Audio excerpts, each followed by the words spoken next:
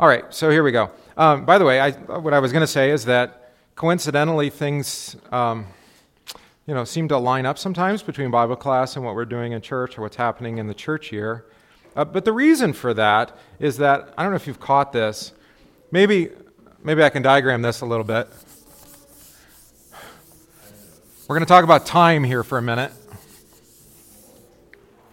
So, in Genesis, this is all going to lead to the Kyrie, by the way. In Genesis, you have evening and you have morning, and that's a day, all right? So that's a day. But then you have 7 of those, right? And that becomes a week, right?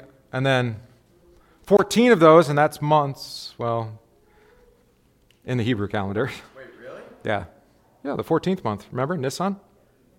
That's when Passover is, the 14th month, the last month of the year. They have 14 months? Yeah, 14 months, yeah. How does that math add up? It doesn't have to add up. They just skip things here and there, and they make it work. What? Fair enough. That's what we do. We have a leap year. And then every 100 years, I think it's another day, right? Yeah, none of you live long enough to notice. Yeah, daylight saving times we just made up. That's not real, right? Right. So then we have year, and then, of course, I won't keep drawing circles. Decade, and then century, and then what? And I guess millennia. Is it 2 L's? I'll say it's 2 L's. All right, so it just keeps going, right? But the pattern of Genesis is morning and evening, a week, and then 14 months, and it's a year, all right? And that's interesting because actually in the wisdom of the church, we've patterned the church in the same way. So there's each day, there's morning and evening and morning, prayers, right? Except we do morning and evening. And then there's the week with the Sabbath, right, which is the grounding of the week. And then there's seasons. We could have put seasons in here, right? Months, or you could say seasons, maybe in here. All right. Anyway, the church reflects this. All right. So then that the whole church year goes from the beginning of Advent all the way through to Holy Trinity Sunday, but it's patterned. Here's what's interesting about the church year is the church year is patterned after the divine service, which is the divine service is actually patterned after your life. Or your life is patterned after it. I don't know which came first. You think about this? Because you begin dead in trespasses and sins. You repent. You're brought to new life in your baptism, repentance and forgiveness of sins. You're led, instructed in God's word until you receive the culminating meal, which is the marriage feast of the Lamb and His kingdom that has no end, right? So by the end of the service, you're in heaven. So it's birth to death and resurrection. Do you ever notice that? All right. Church year is the same way. It starts with birth, and it ends with a death and a resurrection. Go figure. So then my point is when we talk about the liturgy and we're working our way through it, and we started it at the beginning of the church year, it coincidentally kind of lines up, doesn't it? That we're going to talk about the Kyrie today. Next week, we're going to talk about the Gloria, which is the song of the angels at Christmas. Right. So we'll be ready to sing that song again. We're not singing it right now. You notice that, right? It's omitted during Advent. All right. But today's Kyrie, which just means Lord, right, Lord. But I want to talk a little bit about the word that comes after that. Kyrie eleison, right? Eleison, you know that word. Lord, have mercy, right? Was it Friday or Thursday in the morning prayer that we do? I gave you the Hebrew word for mercy, steadfast loving kindness. You just mentioned this the other night. I know, I did it with you too. I'm going to write it out in English. Yeah, but it's steadfast, loving, kindness. Oh, jeez. Kindness. Good, great Hebrew, guys. Right. The CH, this is a guttural. It's in the back of your throat. So it's chesed. Like that. Dorothy, good job. I don't think that was deliberate. No, she was choking on the bread. That's okay. That's right. Yeah, chesed, which for short we usually say mercy. Sometimes we say steadfast love. if you really want to just kind of fill it all out, it's steadfast loving kindness, mercy. This is the problem. I mentioned it in the sermon too, right? The Hebrew word kavav for hope is also the word for to wait. So it can be translated one of both ways. All right, so why did I bring this up? Steadfast loving kindness, right? Lord, have mercy. We want to talk about mercy. Eleison, by the way, is Greek and then into Latin. But it's the same. It's a translation of this word. Chesed, if you like your Hebrew. I'd write it out in Hebrew, but it wouldn't benefit you at all. You could teach us. All right, let's look at these Psalms really quick. You see the Psalms?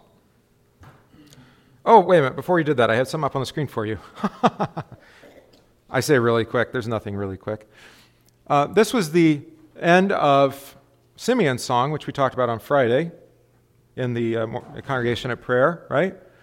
So this was, not Simeon, Zechariah, the Benedictus, right? Simeon, I'm already thinking about, which is the Sunday after Christmas. So I'm already thinking about that. But anyway, this is Zechariah's song. Notice what he said. This is about who? Jean de Baptiste, right? If you're French. Anybody French? Nobody French?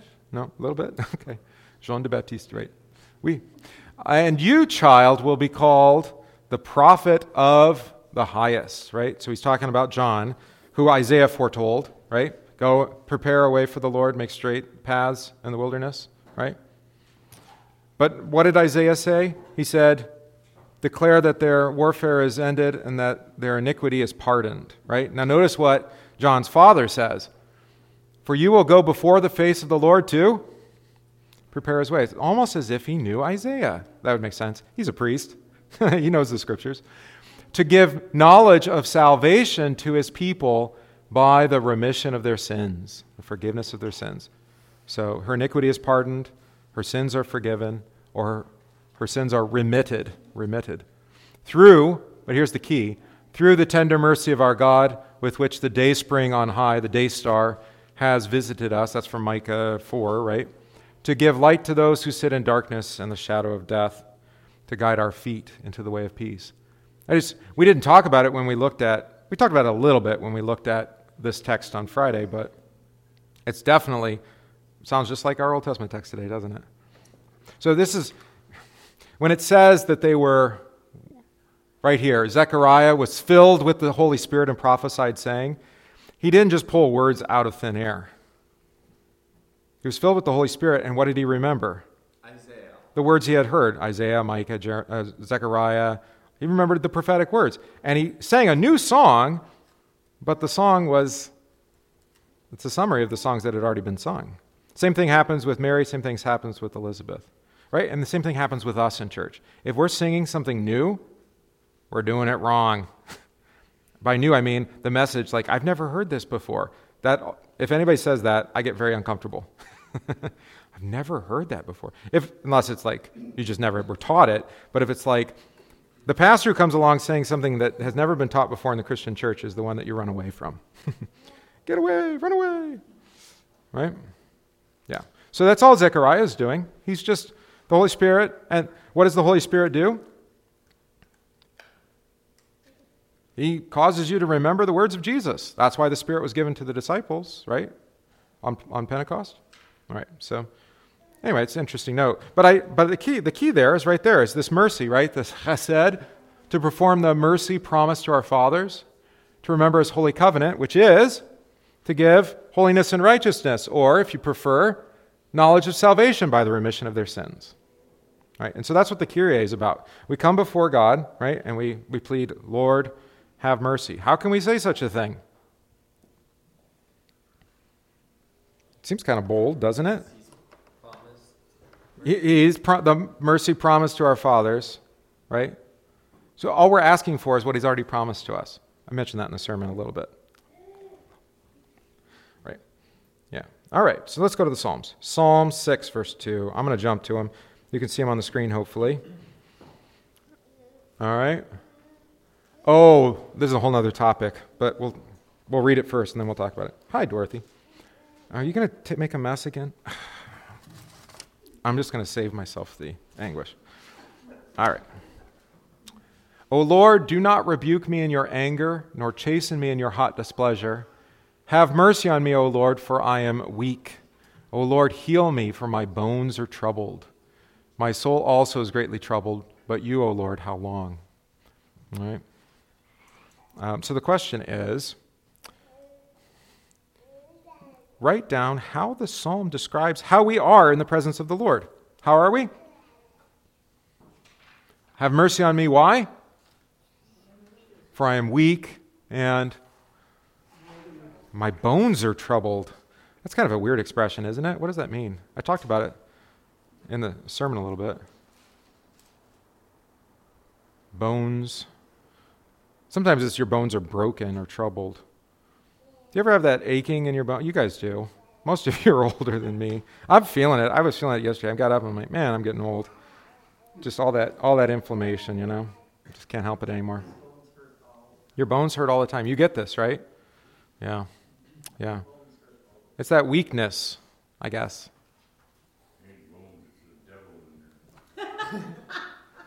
Right. So your prayer is, have mercy on me, right?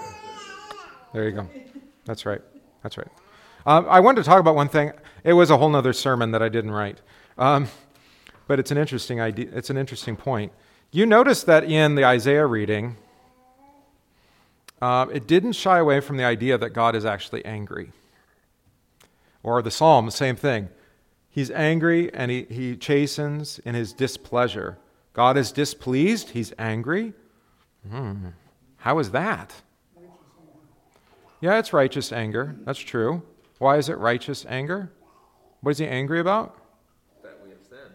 Yeah, sin is rebellion against God, right? That was that warfare that Isaiah talked about. It's not warfare between you and other people. It's the warfare between you and God. You've made God your enemy. And he says, peace, not a peace treaty. What would you call it when it's unilateral? He says, you can keep fighting. I imagine it's like Aslan in Chronicles of Narnia. Have you read that? You know, with at the end, isn't it Trumpkin the dwarf, where Aslan's just like throwing him from... Okay, yeah, he's just like throwing him from paw to paw, and the dwarf is just terrified, and Aslan's laughing. Because he's just having fun with the dwarf, and the dwarf thinks it's terrible. Because it's a lion, right? Except he's not a tame lion, but he's a good lion. That's the line, right? From Narnia. I feel like that's how it is with God. You know, sometimes we're terrified, and all he's doing is he's training us. Like a child, right? Like, where's Patrick? He's over at Sunday school. His new thing is to, like, just bull rush you when he's mad and try to just, like, run right into you repeatedly. Wait, he does that now? To mom and to me, yeah. Oh. Screaming. And it's kind of annoying, but it's really kind of humorous, too, because it's like, it's not going to accomplish anything good or productive. He doesn't know that. Right, and that's my point. He thinks that it's going to accomplish something, yelling and screaming and pounding and running into you, and he's like an ant compared to us. You know? Maybe not an ant. It's okay. Don't worry about it, Leah. All right, good. Psalm 6:2. So, what was I going to say? Great quote that I found this morning from in reading on Isaiah. This is from August Pieper. Anybody know August Pieper? Anybody heard of August Pieper? Auguste. Yeah, you've heard of a Pieper. You've heard of Franz. All right, Franz left the Wisconsin Synod and joined the Missouri Synod, and he wrote our first dogmatics, and he was our second president. Oh, that's where I heard it. Yeah. His brother, August, stayed with the Wisconsin Synod and taught at Wisconsin Seminary and wrote a commentary on it. Yeah, so listen to this. Where did I put it? I write lots of things down. Dun, dun, dun. Where did I put it? I lost it. I was going to read. It's not in here. Oh, well. August said, I'll just summarize it because I can't find it now, that in Jesus, both we have the answer to all of God's words. His words of anger and displeasure towards sin, but also his words of promise of mercy and grace in Jesus crucified. I thought it was a brilliant statement. If I had it in front of me, I'd read it to you. I don't know what I'd do with it. Isn't that so? Everything culminates in Jesus. If you want to understand how God feels about sin, look to Jesus crucified. If you want to look to see how God feels about your sin, look to Jesus crucified for the forgiveness of sins. You see? So you can look at the same cross and you can get two very different pictures of how God feels about you. Right? Because you see the full anger and displeasure towards sin made evident in Jesus. But without that word for you, for the forgiveness of sins, you would only see God as just being angry God. So to understand something like this, rebuke me not in your anger, chasten me not in your hot displeasure, look at what he did to Jesus in your place. Right? Have mercy on me, for I am weak. Right? Why? How do you know he's going to have mercy on you? In Jesus. All right. I'd read you more. I talk to you more about that, but we'll wait till, Holy Week or something. Psalm 25. It says verse 16.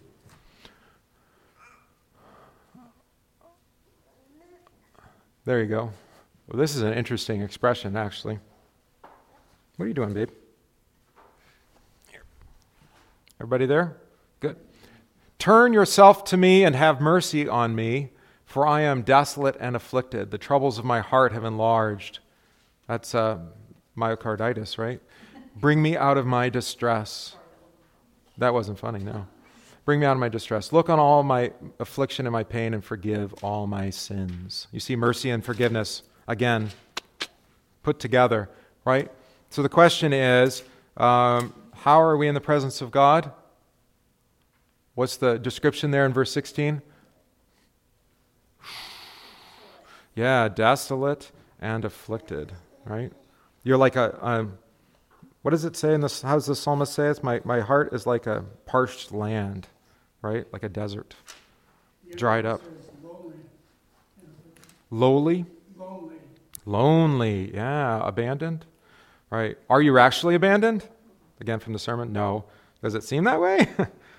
I mean, I made light of it. 70 years in Babylon, it's not a long time. 70 years is a long time, right? From our perspective. God's perspective, that's fine. It's just 70 years. It's a brief momentary thing. Could have been Egypt. That was 400 years. Oh, well. Yeah, desolate and afflicted. I love the Psalms, by the way, and this is one of the reasons for it, is that God doesn't want us to shy away from telling him how we really feel.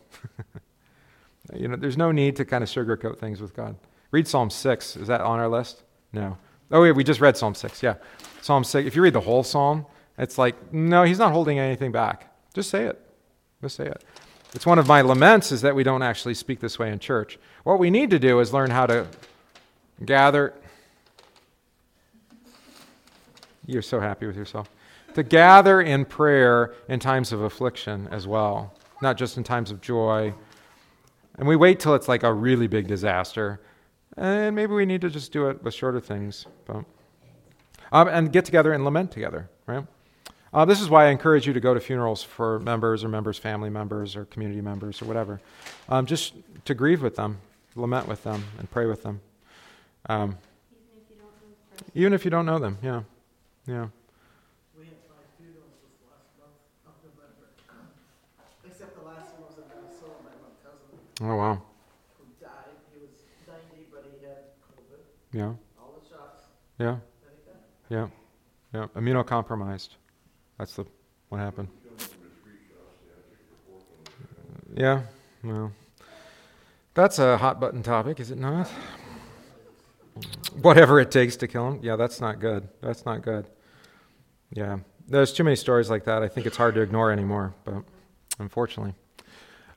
So what should we do? We should lament, actually, and pray for our friends, and we'll pray for the miracle cure to the miracle cure.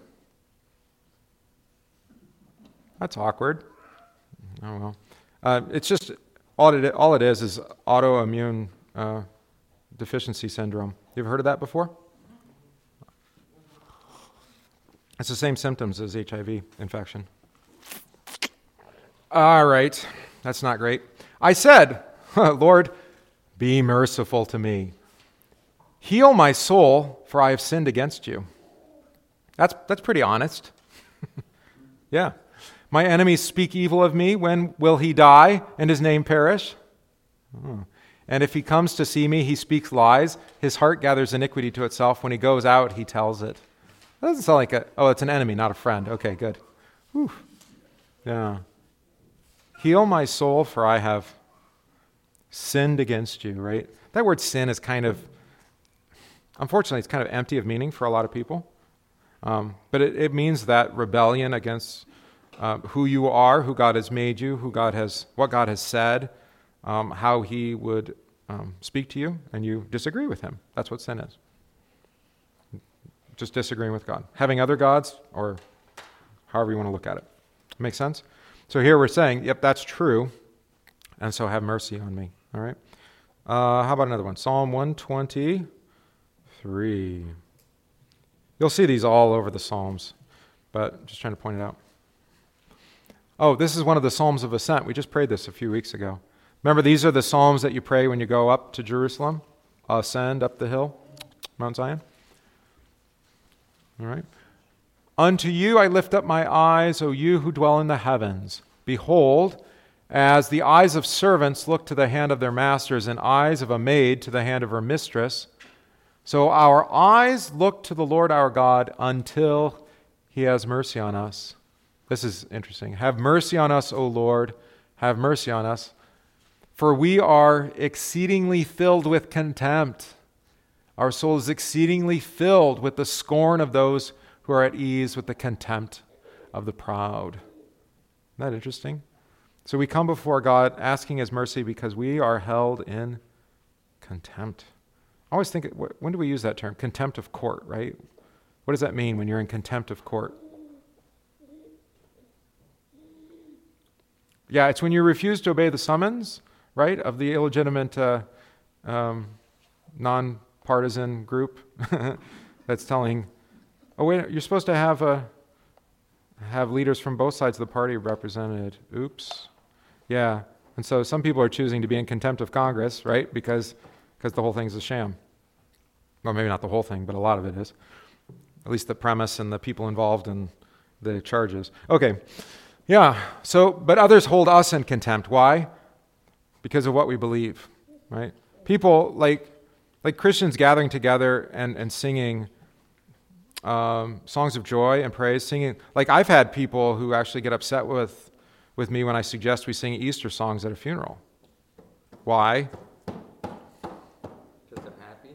They don't want to be happy, right? And they look with scorn or contempt on those who try to say it's a time for both grief and joy, right? Grief in the loss and death, but joy in the promised resurrection, right? Forgiveness of sins. Yeah. I think it seems like a paradox because God doesn't want people to complain. He wants us to complain. This worthless food, right? The worthless bread. Yeah, that's true. They complained to Moses. They didn't complain to God. And then Moses is the one who had to intercede on their behalf, right? So you had that with the food, the water. You end up with the golden, Moses intercedes on behalf of the people. They didn't like the gods that brought them out because they weren't like the Egyptian gods. Yeah, people complain a lot. Job also. Yeah, Job. If there's probably one theme about God's people that is true from the beginning, Adam and Eve, all the way through until the resurrection, is that the assembly of the believers are also the assembly of the complainers. Just go to a voters' assembly. Joking. A little. Okay, come to a board meeting, council. It's hard not to complain, right? Because you always have something that you feel is some kind of injustice or inequity or God hasn't provided for you, right? And so the point of this exercise is to just recognize that there's all these reasons why we would come before God pleading for his mercy, right? Not just our own personal sin, but the way that sin is broken out in this world and affects us, from enemies, from, our bodily weakness, as we are in the shadow of death. And just said in the prayer, death casts a long shadow, right? Kind of underneath that shadow. It's like Mordor, right? Its shadow grows long. Isn't that what Tolkien says? Yeah. Yeah, it's Gandalf, but it's Tolkien. All right, Psalm 119, my favorite psalm, the shortest psalm in the book. It's also the middle of the Bible. Shakespeare, that whole thing, right? If you have a King James Bible, you know that story?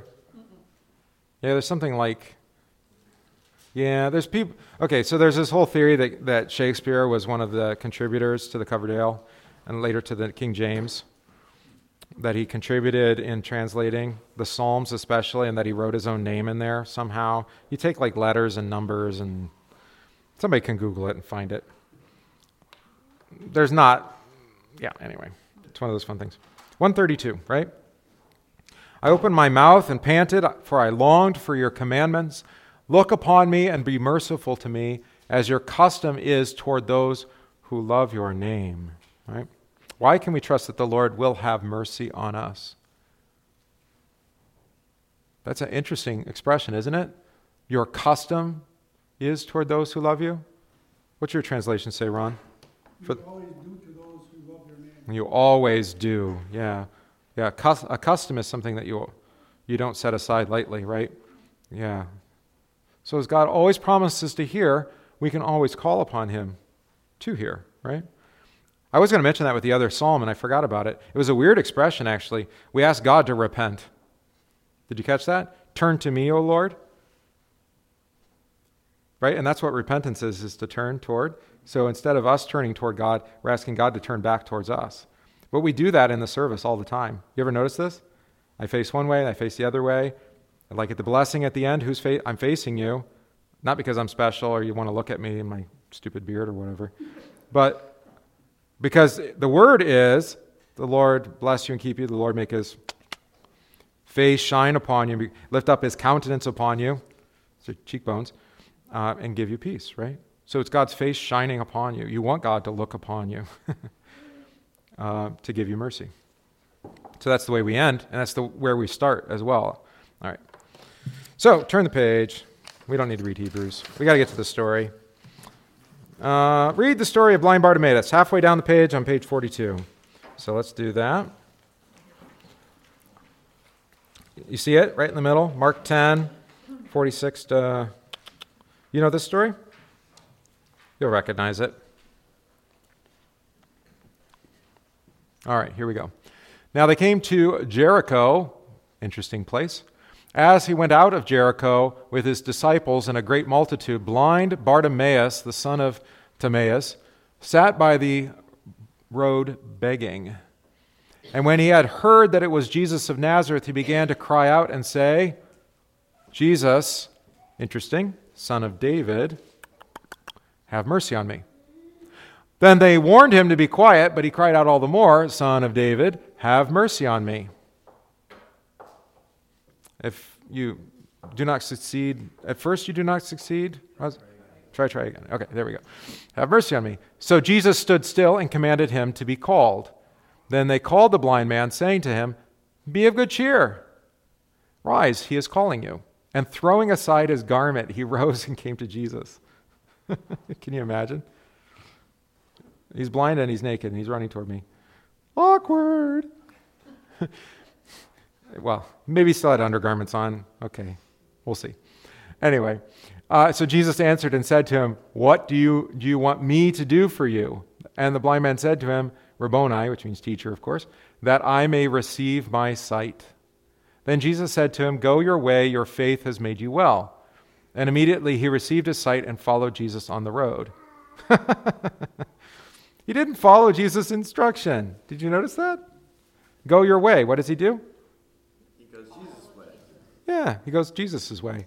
Right? That's his new way, right? Because of faith, faith follows Jesus. I don't know. That would be a good sermon for someday. All right, we'll have to save that. All right, what did Bartimaeus first call Jesus? This is key here. Did it twice. Son of David. Yeah, why do you think that is? Why call him Son of David? Yeah, he is from the line of David, but why does that matter? This is a hard question, maybe. I don't know. All right, who was David? King, right? What can kings do? Largely whatever they want. That's right. No, you would go to the king because the king functioned as judge as well. So David functions as judge. You see this with Solomon, right? They bring the two women bring the baby, the whole deal. Right. You go to the king for judgment. He's the highest court as well. They didn't have this separation of powers like we have. Actually, we don't really either, but that's another story.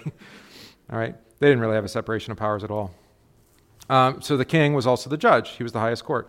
So you go to the king and you plead for mercy, right? Spare me of what I deserve and give me not what I deserve, but according to your mercy. Right? You can go before a judge and plead mercy today, right? Can't you? Usually it's like during a parole hearing or something, right? Yeah, and you would ask that you're, because you've been on good behavior or something like that, or you exhibited some kind of rehabilitation that, they may lighten your sentence later on, or, shorten your term or something like that. Yeah. So it's effectively like that. All right. How many times does he say, Lord, have mercy? 3, right? No. 2? Twice. Yep. Have mercy. Have mercy. The third time Jesus just says, what do you want me to do? And he just tells him what to do. Right? You see that? All right. What did Jesus say to Bartimaeus about his faith? Made him well. Yeah. Has healed him. By the way, the word for made you well, this is another one of these words where they translate it differently and it kind of obscures the meaning of it. Right?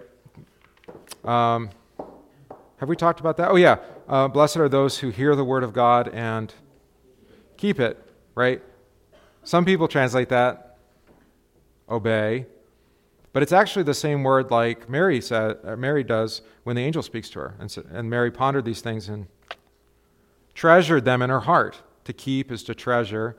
It can mean obey, but to obey is actually to keep it. So obedience, this is interesting. The Bible's view of obedience is actually one of listening.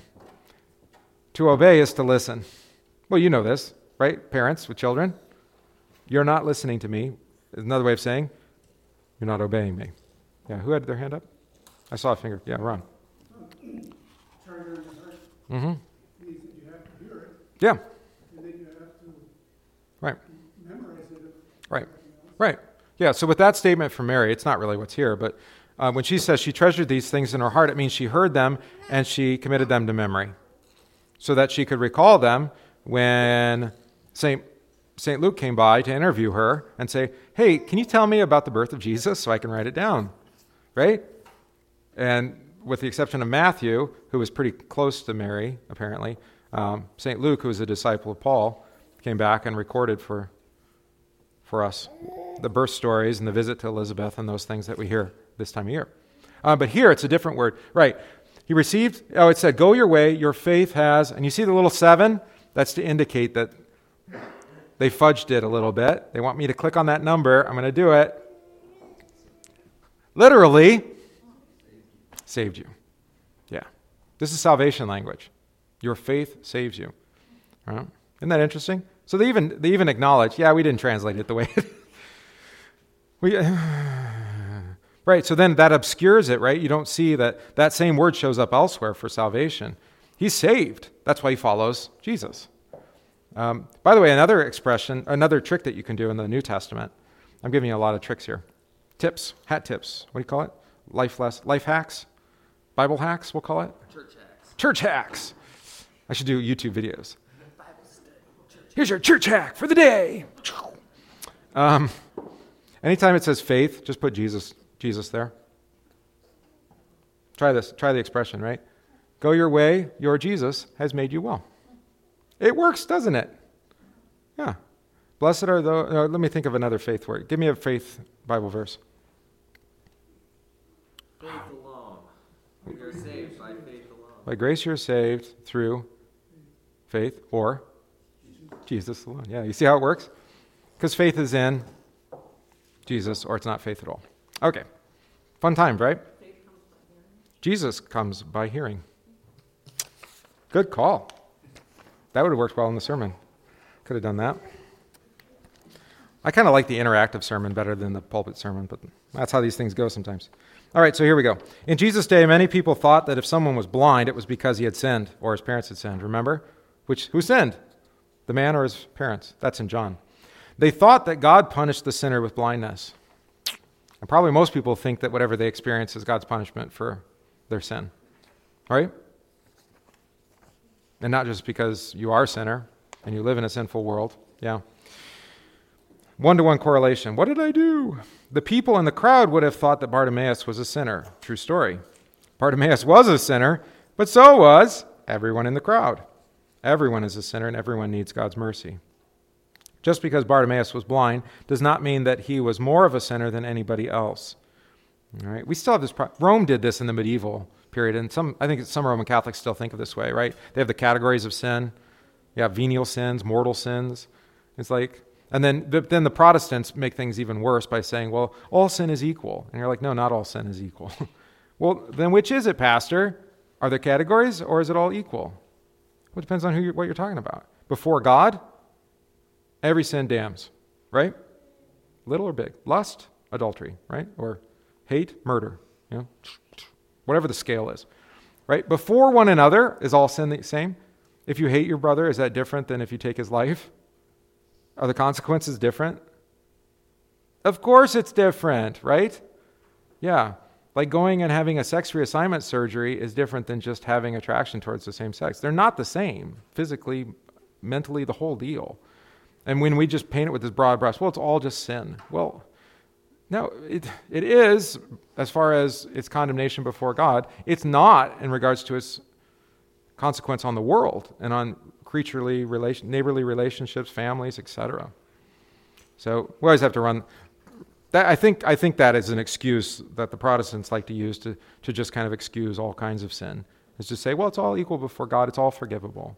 Like, well, no, it all has different consequence. Hello, children. Just have a seat, you can listen.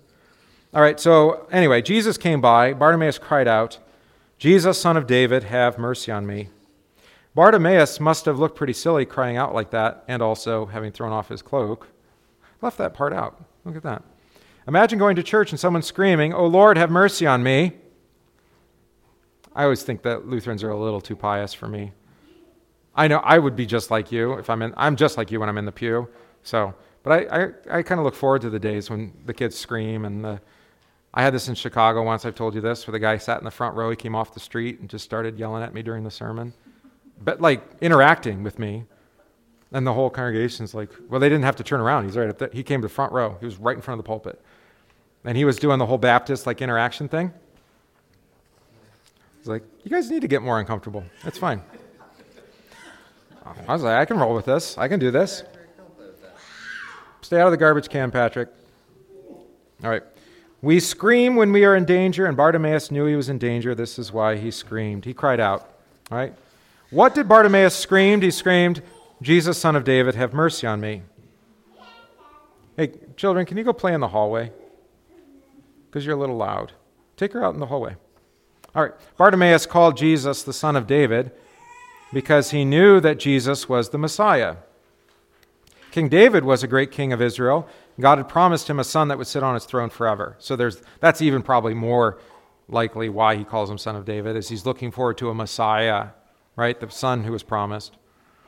Jesus was the son of David. He was not the first son, but he was the great, great, great, great, great grandson after many, many years. I always try to, was it four? 4 greats? Yeah. I think there's more in there. Bartimaeus knew that the son of David would save God's people. He would be a righteous king who would show mercy to the lame, blind, sinner, and the poor. Did Jesus answer Bartimaeus' prayer right away? Nope. Right? We have the same thing with the Canaanite woman or the Syrophoenician woman, right? Yeah, when Jesus calls her a dog and all of that. It seemed like Jesus ignored Bartimaeus' prayer. Did Jesus not really love Bartimaeus? Right? Of course not. Jesus was testing Bartimaeus to see if he would still call out to him even if he ignored him. Right? So that's a whole other component, but this could interact pretty well with what we heard in the sermon. That's the problem with waiting, right? Because you grow impatient because you're not hearing anything. Well, no, you are hearing, which is the difference with Christian waiting versus just, God isn't silent. He keeps speaking to you even while you're waiting. All right. So Bartimaeus had it rougher than you do. We'll put it that way. Because you hear Jesus' word, I forgive you, over and over and over. Yeah. Bartimaeus passed the test. Even after the crowd told him to be quiet, he still cried out to Jesus all the more, Son of David, have mercy on me.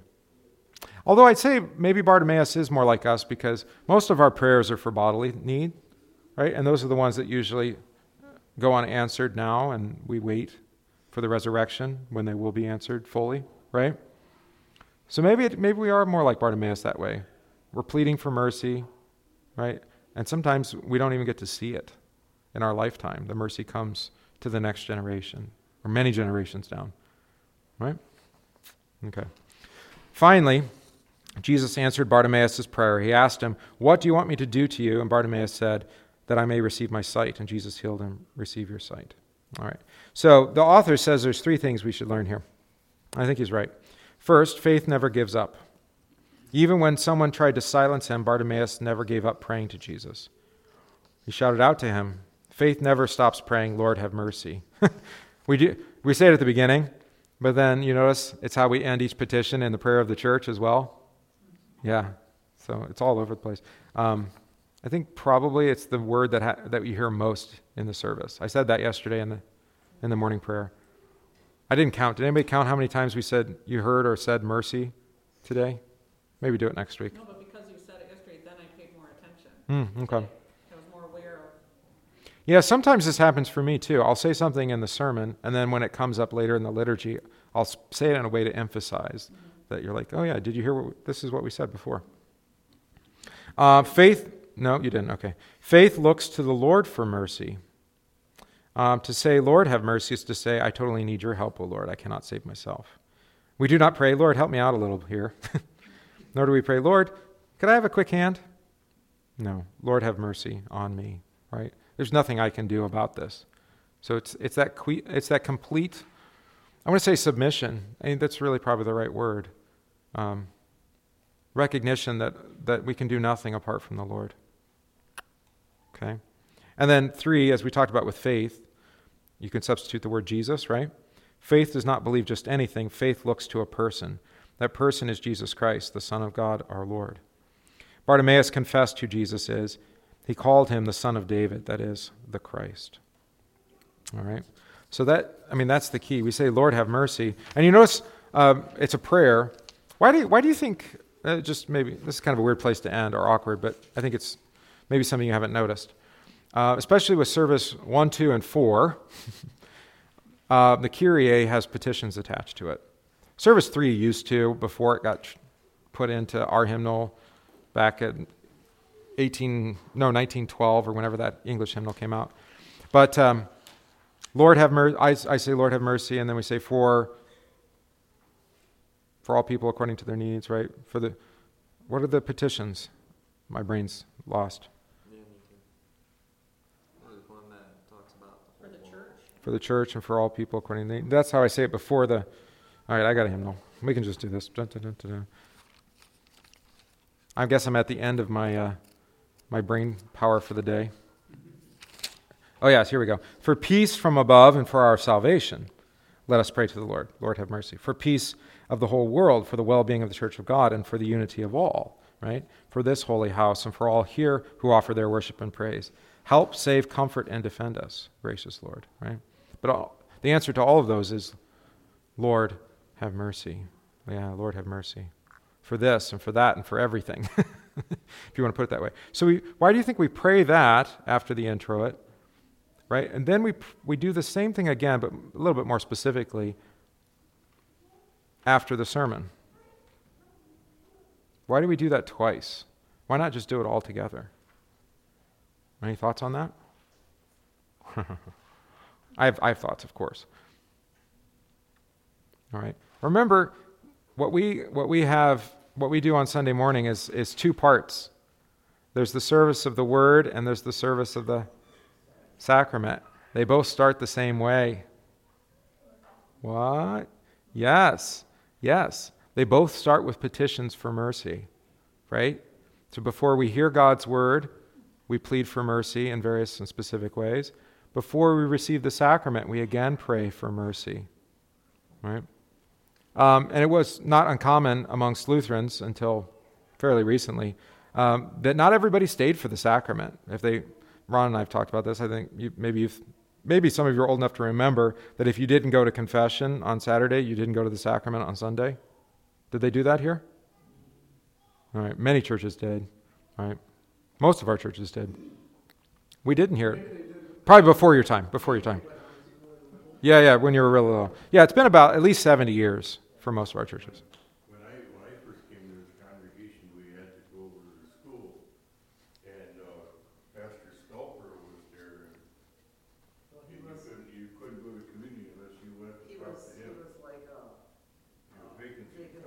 Yeah, so where was he in the list? Well, he was, his picturing, Yeah, but 50s and he was here after Meyer? Zaf left. Or between Meyer and Zaff? Well, that's 70 years ago. That's like I was saying. That's exactly what I'm talking about. Right? So you would still come on Sunday, but you would leave, or you'd just sit in your pew during communion, right? You could deal with still communion if you came, but they recommended that you come and talk to Pastor Stoker. Get a little slap on the wrist. And he was more or less trying to figure out if you really need to go to communion. Does anybody really need to go to communion? Let's say that a different way. Does anyone not really need to go to communion? Yeah, well, what is, we said that I said it in the prayer of the church, and it was in the prayer of the church. You know, what is necessary to be worthy and well prepared, according to the Small Catechism? Faith in these words, given and shed for you for the forgiveness of sins, right? Yeah. So that's why he would examine you, to see, do you want forgiveness of sins? Do you have sins that need forgiveness? You do, of course, but do you believe that, right? Before you leave, he'd always say, no, you are worthy of communion. Yeah. And somewhere later, Pastor Nichols, who was also in between here and there, Yeah. he would have us in school too for some little. Wow. Yeah, but this is what I'm talking about. So in older times, even older times, there was actually a cry that would go, the doors, the doors. Have you heard this? Right. So they would actually close the doors. They'd usher you out and then close the doors if you hadn't been examined and absolved for the sacrament. So it was two separate services. And then you'd have the prayer of the church, which is how you would start the second service. That prayer of the church now for us is kind of a transition between the service of the word and the service of the sacrament. Yeah. We were at my brother's church, which is the Wisconsin Synod, Oh, yeah. and they dismissed the people before communion. So Did they? we were- Yeah, there you go. So it's still hanging around in the Wisconsin Synod then. Squeaky people. Hey, squeakies. Thank you. All right, that's probably a good place to end. I always listen to the children to tell me when to stop. All right, very good. Let's pray to close out here. Lord, in the midst of many distresses, disease, great calamity, and other kinds of oppression and temptation that we suffer, you've promised to hear us when we cry out for mercy and to answer that prayer with your forgiveness, with life and salvation. May you never stop reminding us of our need for mercy and lead us by faith to confess mercy in Jesus Christ. In his name, amen.